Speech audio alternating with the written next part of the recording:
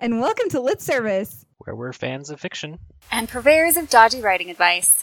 I'm Kristen, and my best thinking place is probably the park I live by. I just go on little walks, and I do brainstorming on my little walk.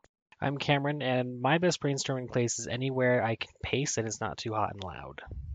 I'm Caitlin, and my best thinking place is also out walking, usually outside, anywhere my children can't find me, Like adult hide and seek, high stakes.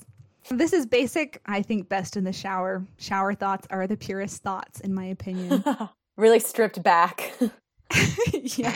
Get it? Thanks, Cameron. So we are so excited to be back. This is season 7, which we cannot believe. Where has the time gone? We're trying something new with this season. We're going to make the episodes a little bit shorter, about 10 minutes, kind of in line with Leigh Bardugo's Begin As You Mean to Go On, where you do 15 minutes a day of something you want to do for the rest of the year. And so this fits nicely into your pocket if you are hoping to learn more about writing or just have a fun chat with friends. We're always changing things up because we don't ever do anything the same ever around here. Well, and if we did, we would get bored. And so would you, dear listener. So this season is all about the basics. We're going to do something really fun where we start from, the pre-writing process, and just over the course of 6 months, we're going to go all the way through drafting to editing to finishing things up at the end. And we'll just have fun with it. Anyone want to introduce today's topic? Well, we are going to talk about the first thing that comes when it comes to writing, which is getting ideas, specifically novel-worthy ideas. So how do we do that? Where does a good idea come from? I know authors hate being asked this question, so that's why we're going to try and answer it. I always come up with the most annoying answers possible when people ask me this, like at conventions and like on panels and stuff. I'm like, well, I dream them and I listen to stuff and then things just occur to me in like the most unhelpful way possible. Not because I'm mean, but because that's really where they come from and they just don't help anybody. Hey, the process is unique, right? I think for me, it's kind of like you have to go out for a little bit and gather the raw materials, your clay for molding. And so I always write better and feel like my brain is more active when I've been immersed in movies that are quality, books that are quality, even paintings or poetry, even though I do not write poetry. There's just something about being exposed to other people's beautiful creation that makes me feel like maybe I can do better than I have been.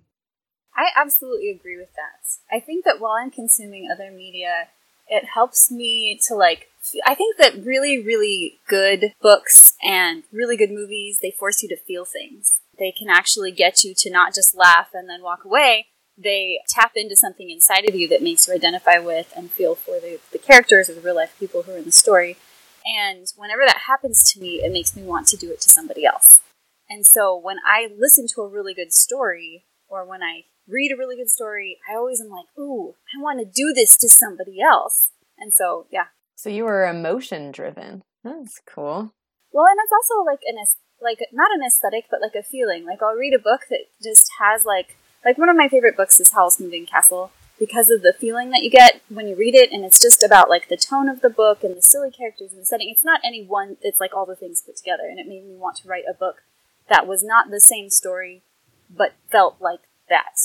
It's all about the vibes. Yeah, it's the vibes. I'm all about the vibes. Kristen, I thought you had a really good note here on what a novel-worthy idea means. Yeah, well, it was something that I've been thinking about a lot as I have been working on a new project with my agent, just because I think there's a difference between what is a good idea and what is a sellable idea, and that's really depressing, and it probably isn't something every writer needs to think about up front, but I think there are plenty of really good books that are sort of hard to market and sell, even though they've got a good idea. And so when I'm thinking about novel worthy, I'm thinking about things that I think people will want to spend money on, which is really mercenary, but I think something worth taking into consideration. And along those lines, I think almost any idea can be a good idea, and it's the refining process that is the really exciting or interesting thing. So stopping and asking yourself, what makes this idea different from any other similar idea? So what makes Caitlin's Howl's Moving Castle-esque book different than any other Howl's Moving Castle-esque book? Or what makes my weird alien book different than any other weird alien book? And really focusing in on that like hook of what makes it unique. I think that is something that's really helpful for me up front, is working on a concept until it gets to a point where I feel like, yes, I know how this is different from things that are like it. I think that that's a really interesting approach. I like literally cannot approach writing that way, and I think that that's something valuable to say up front, and why we are offering dodgy writing advice, Mm-hmm. because it's going to be different for every single person who writes books. Totally. Kristen is at a point in her career where she's like, oh, I need to think about selling this. And most people, when they first started, is like, I need to get words on a page. And that is totally different. And I mean, when I first started writing, it was just words on a page, and I didn't start thinking about how do I sell this until I was already in like the query trenches, and I started revising it so that it became more sellable. When I come at ideas, I feel like I usually have, like, I have a much more frenetic, not normal way of approaching this, I guess. Like, I'm a mess. In fact, when we were putting together this outline, we have like Aaliyah who comes up with a concept, and then Kristen who comes up with bullet points, and then mine is like a stream of consciousness, crazy. Like, you can see our different processes just in the way we talk to each other in documents. And so I think it's important to be aware of the sellable side of things. And actually, Kristen has some really good points that I hope she comes back to about like how you can think about how to come up with good ideas. But at the same time, I feel like when you are first drafting, especially if you're a newer writer, just come up with an idea and write it. I totally agree with that. I actually saw, I'm going to quote Twitter today because I saw a tweet from an author who I'm very excited about their book. I think it's called If Tomorrow Doesn't Come, and it's by Jen St. Jude.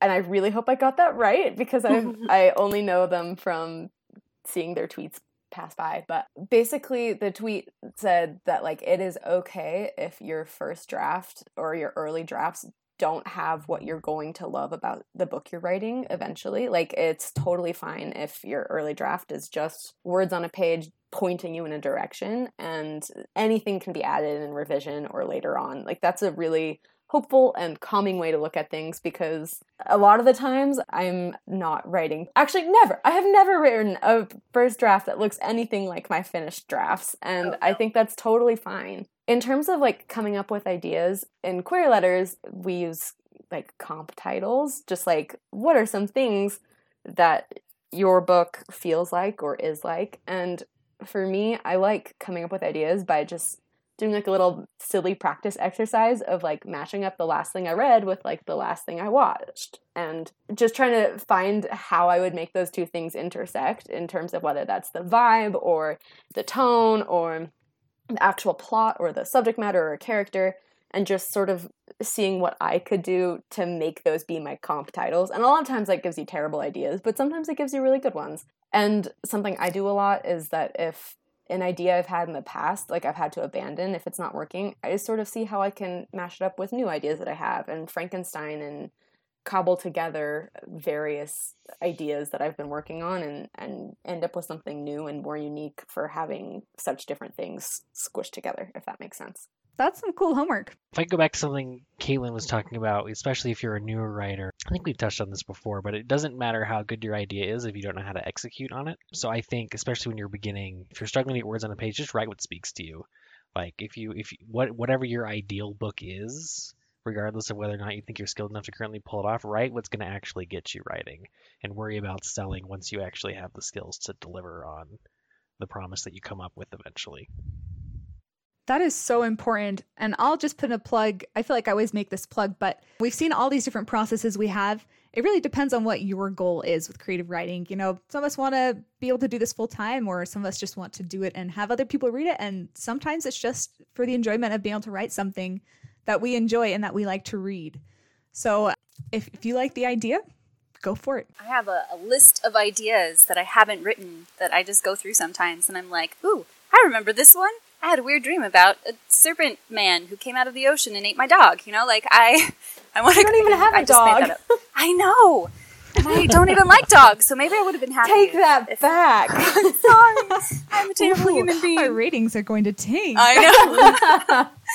Anyway, I think it's important to write down ideas and not to feel married to one and just write what you're excited about and finish it. So that's our time for today, but we need a catchy send-off, like words of wisdom from the unwise, or anyone have any other better ideas? Let's keep thinking about this, and maybe today we just say our send-off final thoughts. Kristen, go.